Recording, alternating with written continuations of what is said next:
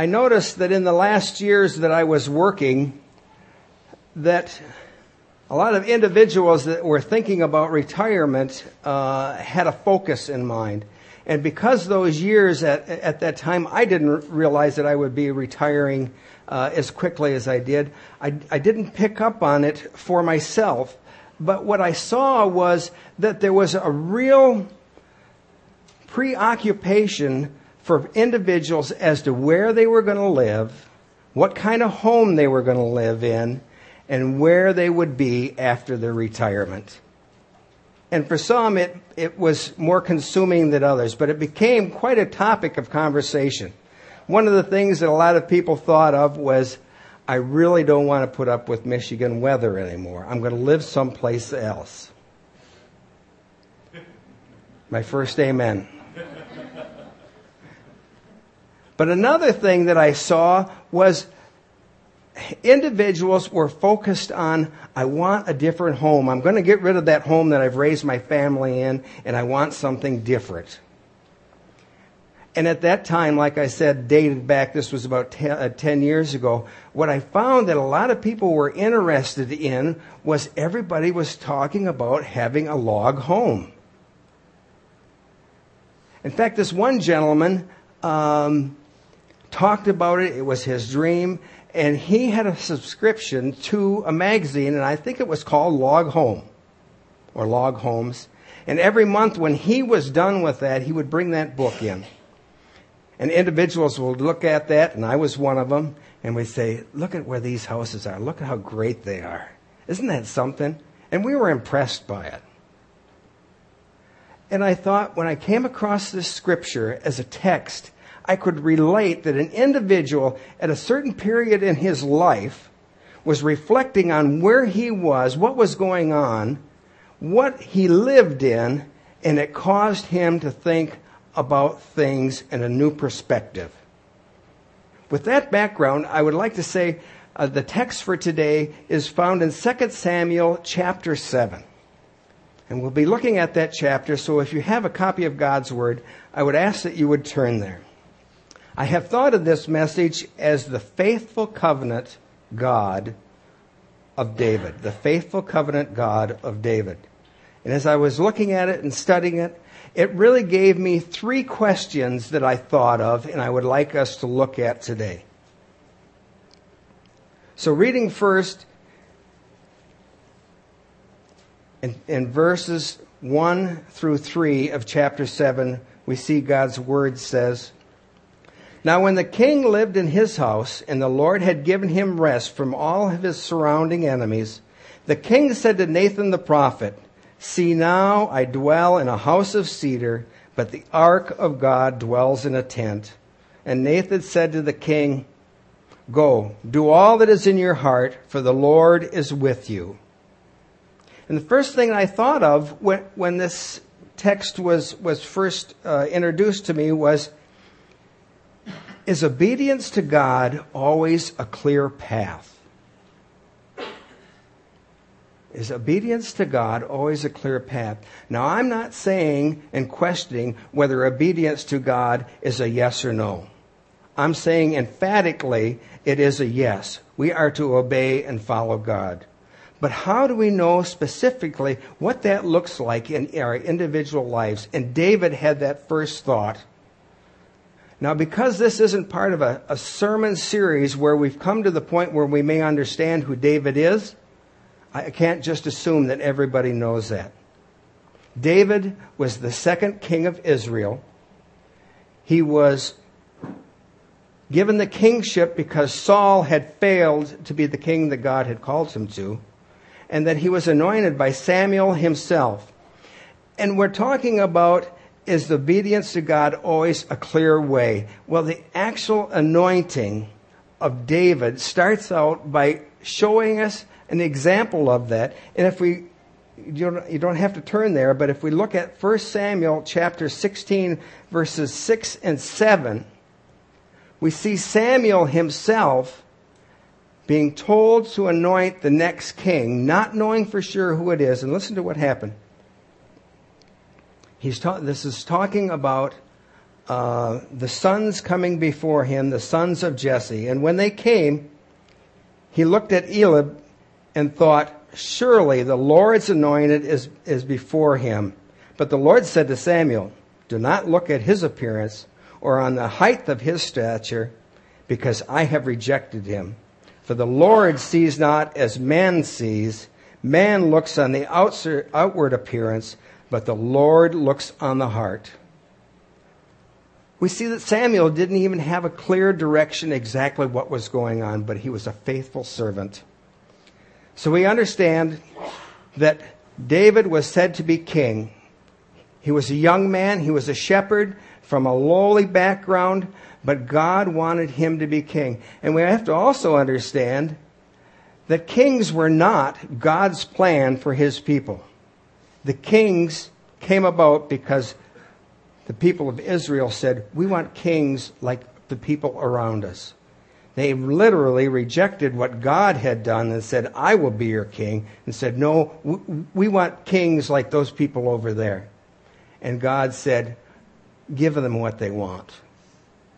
Let them understand that these kings will be like the kings of the world, where it takes their sons and daughters into the service of the king, where it takes their money and uses them for taxes, where they become bold and proud, not like me, but we'll give them kings.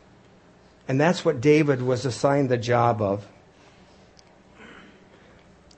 The next thing that we see is that he lived in a home that was supposed to be of great stature, this cedar home.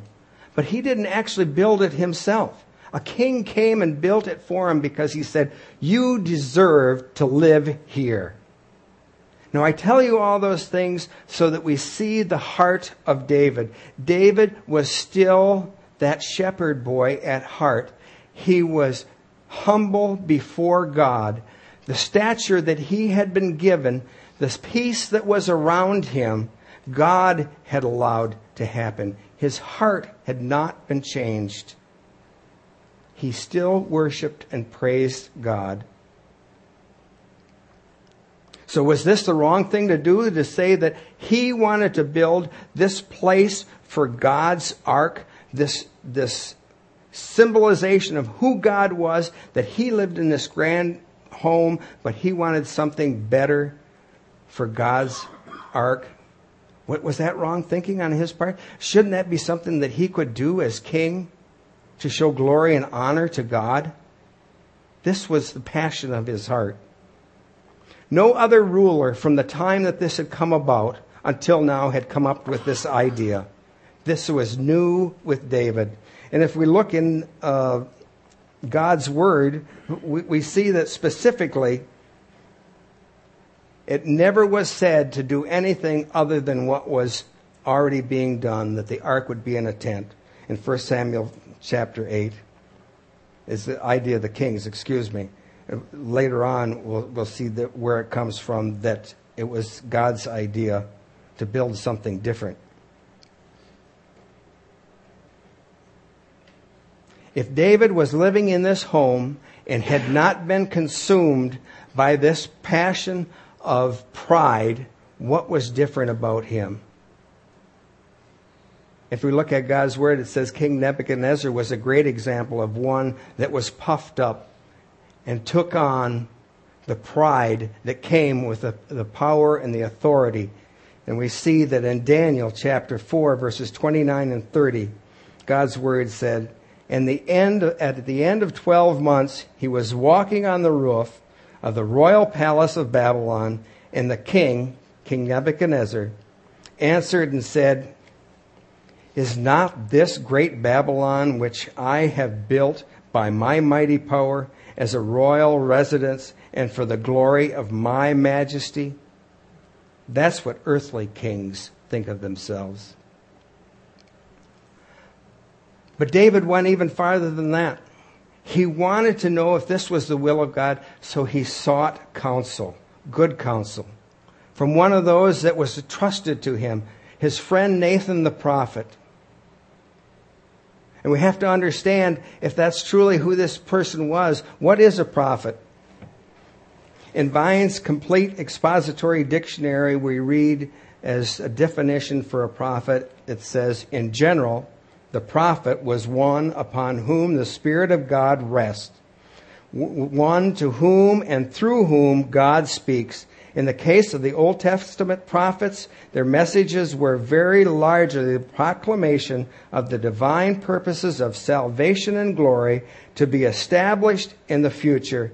And the prophecies of the New Testament prophets was both a preaching of the divine counsels of grace and already accomplished, and the foretelling of the purposes of God in the future. So was Nathan acting like a prophet at that time? Was he actually speaking what God had told him to tell somebody else? No. He was a trusted friend, a good advisor. He looked at the life of David and said, you have done things right. I think this is a good idea. Go ahead. Build that temple. So has the first question been answered? Have we really thought, is obedience to God always a clear path? I am going to say, no, it isn't always a clear path. We read again in God's Word, starting at chapter 4. But that same night, the word of the Lord came to Nathan. Go and tell your servant David, thus says the Lord, would you build me a house to dwell in? I have not lived in a house since the day I brought up the people of Israel from Egypt to this day, but I have been moving about in a tent for my dwelling. In all places where I have moved with all the people of Israel, I did not speak a word with any of the judges of Israel, whom I have commanded to shepherd my people Israel, saying, why have you not built me a house of cedar? Now therefore, thus you shall say to my servant David, thus says the Lord of hosts, I took you from the pasture, from following the sheep, that you should be prince over my people Israel. And I have been with you wherever you have went, and have cut off all your enemies from before you.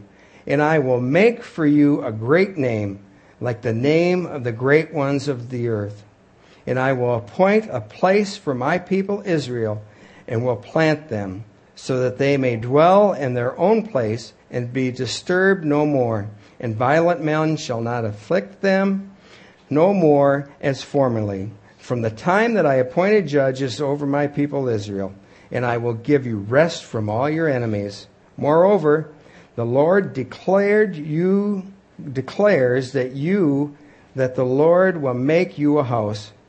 When your days are fulfilled and you lie down with your fathers, I will raise your offspring after you. You shall come from your body, and I will establish his kingdom. You shall build a house for my name, and I will establish the throne of his kingdom forever. I will be to him a father, and he shall be to me a son. When he commits iniquity, I will discipline him with the rod of men, and with stripes of the sons of men, but my steadfast love will not depart from him, as I took it from Saul, whom I put away from before you. In your house and your kingdom shall be made sure forever before him. Your throne shall be established forever. In accordance with all these words, in accordance with all these visions, Nathan spoke to David. The question is, what if God's answer is no?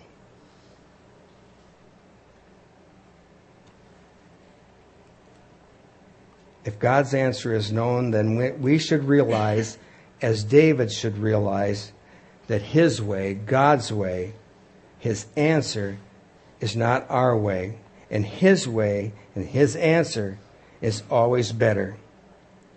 Now we see specifically that Nathan is acting as the prophet. God has revealed to him what he would have David to do about building a home, a house for him.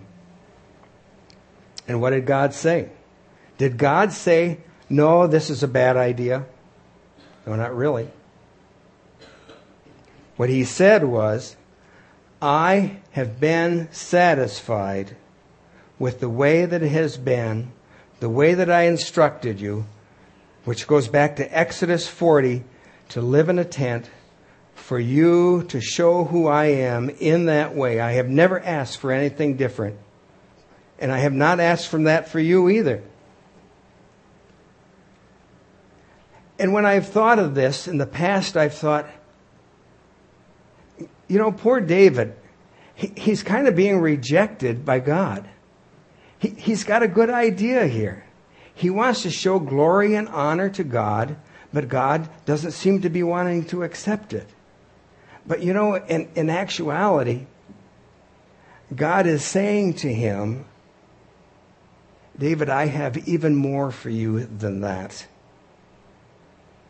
See, we think so many times in our humanness that even when we're serving God, it isn't just the thought and our will that wants that doing things and doing ministry for God is not pleasing enough for him. We think that the accomplishment of a task is going to show some recognition, get some recognition from God himself. God has already known in his heart what David was like, what he was going to do. And God said, you don't have to do that. Was there a reward in that for David? I think so. And I think what it shows is God was saying to David, you don't have to labor your life and your kingdom building me this house. I have given you this talent to be able to write, to express in poems and songs and through my word that will become my word, your thoughts. The burden of your heart is to serve me and the love that you have. I want you to do that for me, David. I want you to be able to be free of doing and rewarding future generations with the thoughts that I will give you. Words that we read today. But it doesn't just stop there. We see that there's much more. God says that he was going to make a declaration with David. This is a covenant. The same thing that God has done in the past with Abraham himself. And we see that in Genesis 15, where God has told him, I am going to make a great nation of you. God is laying out that same thing, a covenant with David himself. So what does it mean? Is this house going to be built? Will David build the house? No, it doesn't. But a house will be built because God has said that it will. God has ordained that the descendants of David himself will build that temple. And to show that that will happen and it will be by the grace of God under his power, God lets us know in his word, he says, it doesn't matter if your descendants are going to be like all mankind and be sinful, have iniquity. I will be the one that accomplishes the work. Because, see, that's what the covenant is. When a covenant is that God ordains, all of the responsibility to keep that covenant is on God himself, not on those that he makes the covenant with. And his descendants would be the ones that would build that temple, but not by their strength, but by God's leading. But there's always also a great declaration to David himself. And as I was looking at this message, thinking of this message and studying for it and reading commentaries, what I saw was this is a focal point for so many things throughout God's redemptive history, where the covenant with David would produce the line where Jesus Christ, the Son of God, would come into this world.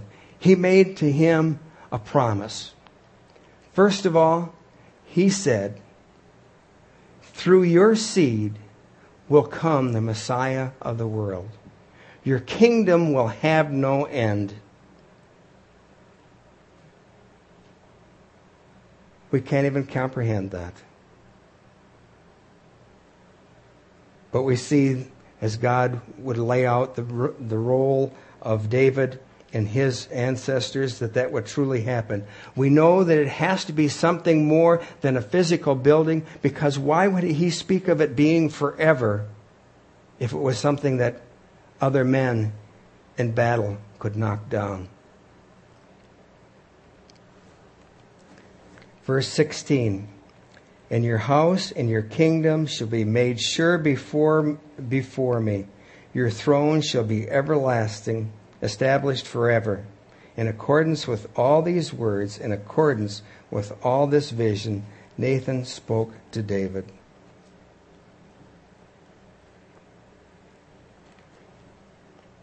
David wanted to build something that was temporary. God's purpose and promise to him was something that would be eternal. God said, I'm going to have a dwelling place, but it's not going to be a building. It's going to be a temple. It's going to be the perfect temple. It will show perfectly who I am. And that temple will be in the form of the man of Jesus Christ. He himself will come to this earth, live among men. They will see the glory of who I am. John chapter 2.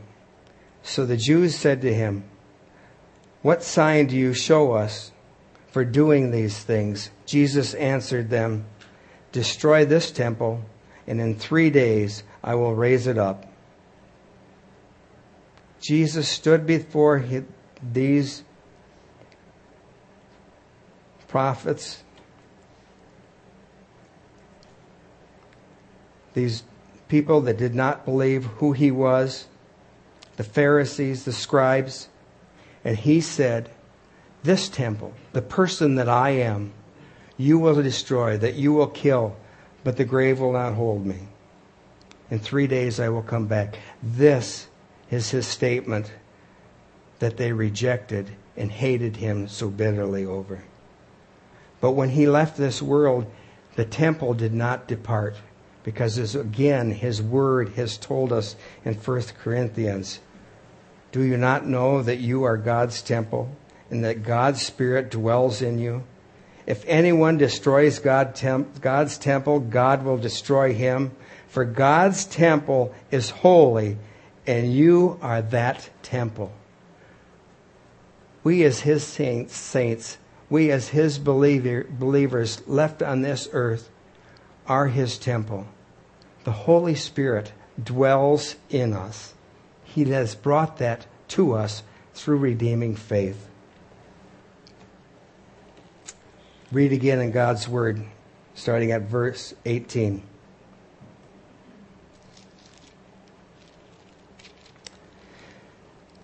Then King David went in and sat before the Lord and said, who am I, O Lord, and what is my house that you have brought me thus far? And yet this was a small thing in your eyes, O Lord God. You have spoken also of your servant's house for a great while to come, and this is instruction of mankind, O Lord God. And what more can David say to you? For you know your servant, O Lord God. Because of your promise and according to your own heart, you have brought about all his greatness to make your servant known it. Therefore, you are great, O God. For there is none like you. There is no God besides you, or according to all that we have heard with our ears. And who is like your people Israel, the one nation and earth whom God went to redeem to be his people, making himself a name and going for them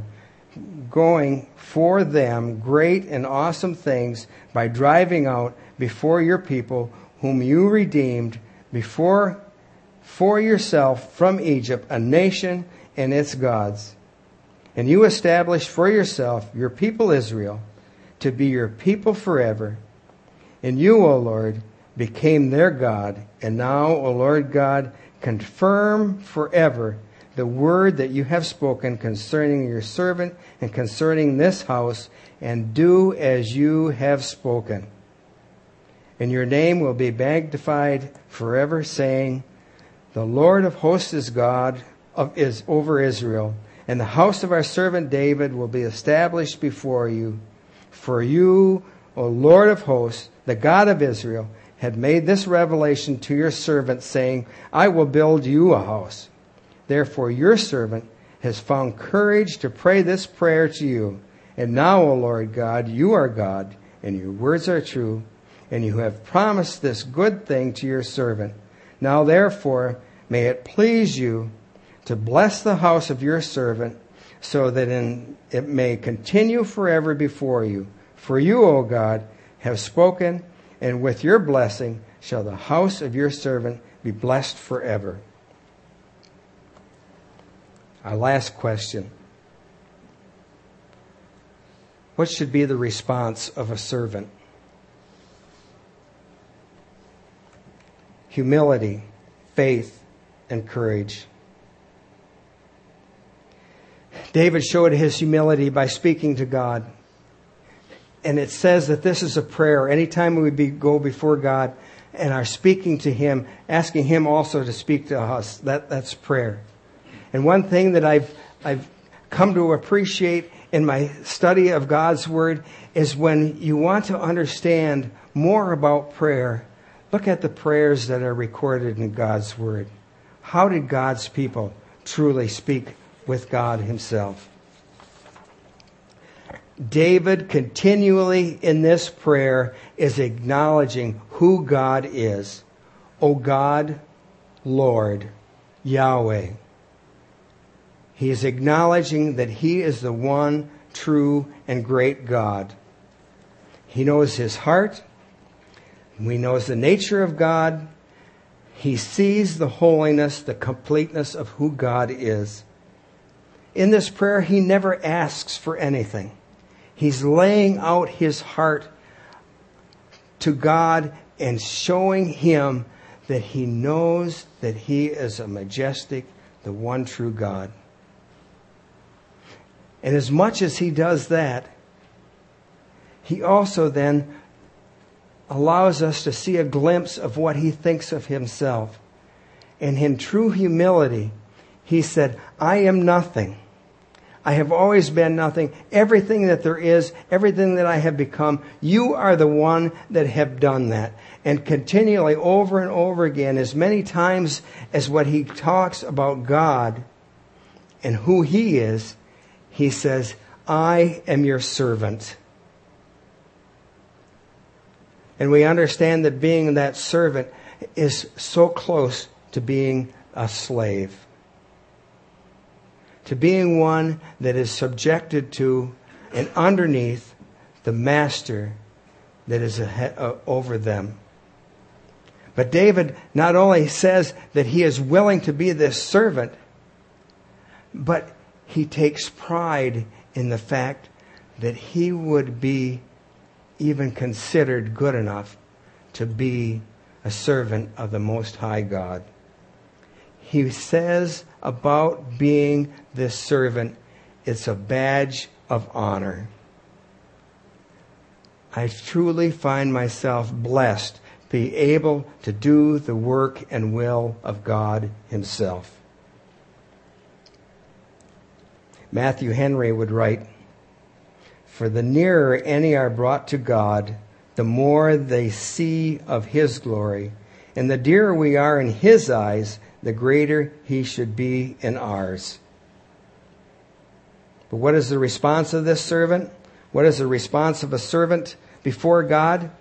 Faith and courage. Courage and faith. And how has this manifested itself? Tucked away in this scripture is a glimpse, and we would miss it, but it's there, and we really have to understand and see what it says. And it's in verse 25.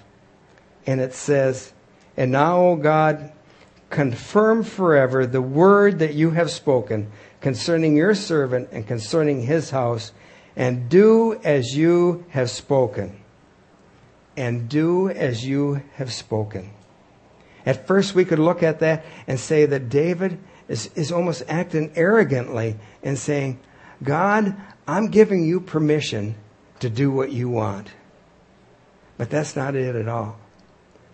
What David is saying is, God, I don't understand how you're going to do this.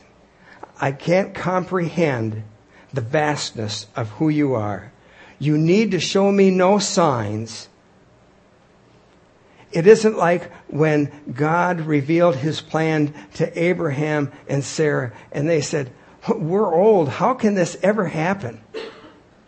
There was no questioning. David's faith was so strong, he just said, God, you spoke it. I know that it's going to happen. I am your servant. I will wait.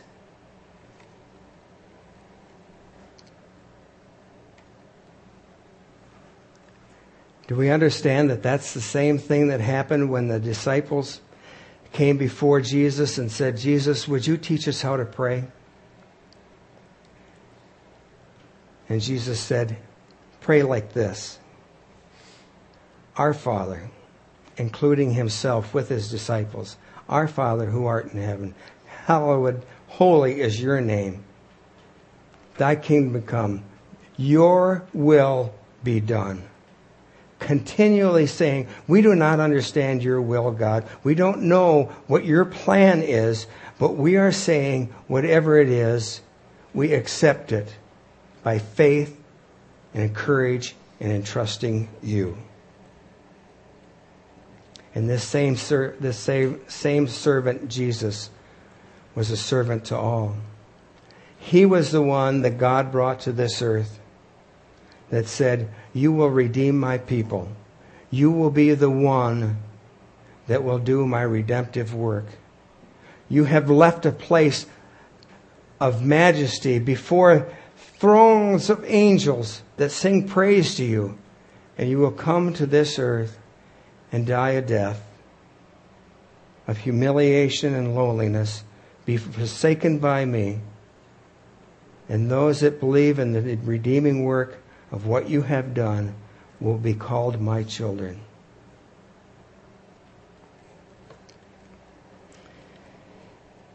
Is obedience to God always a clear path? For us as individuals and as a group of believers, no, I don't think so.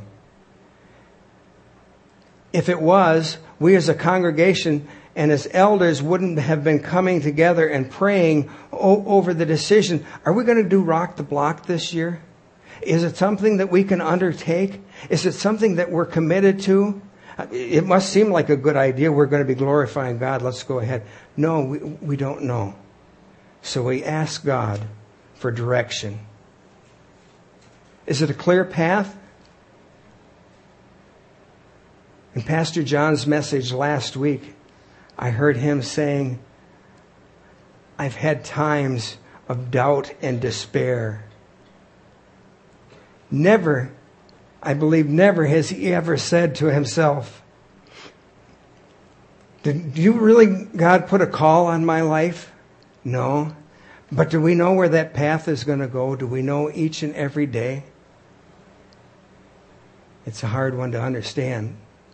Do we understand that we get together and we say, we want to send a mission trip to halfway around the world again this year, but the government says that things don't look good in that country, that things are not safe. What is the decision? Those things are not clear. And I believe that each one of us has certain situations in our life where we knew that we have to be on God's path, but was it completely clear what he was trying to tell us what to do?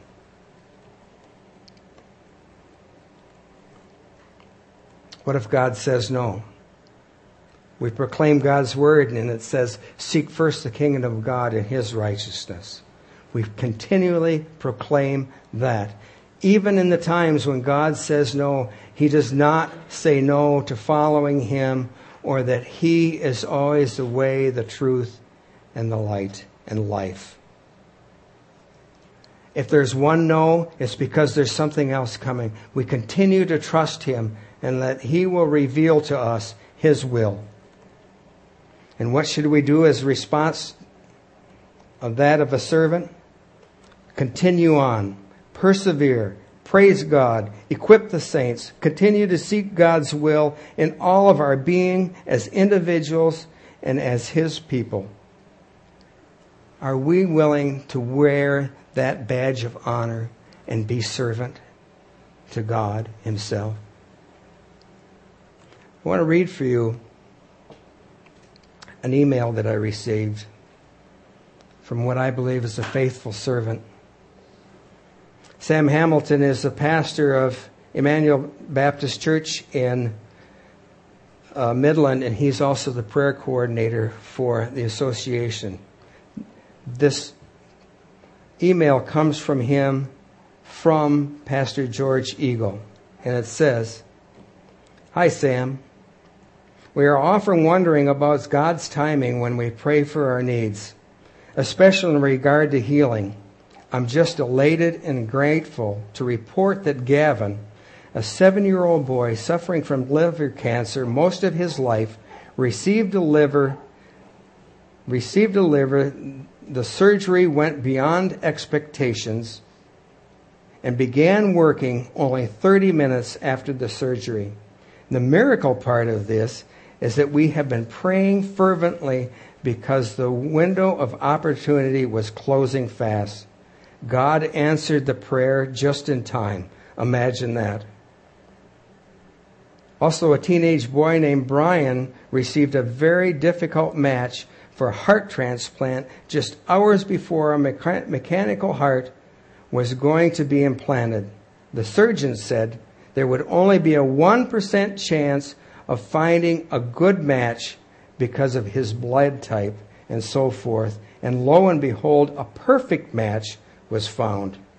2 boys that we have been praying for a year or more have been given a new chance at life. God is good. God bless you, brother. George.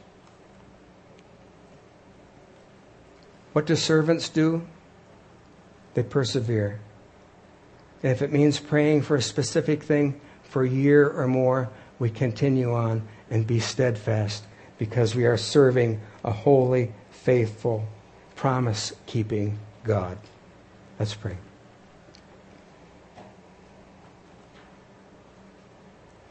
Heavenly Father, I again ask that as we have heard your word,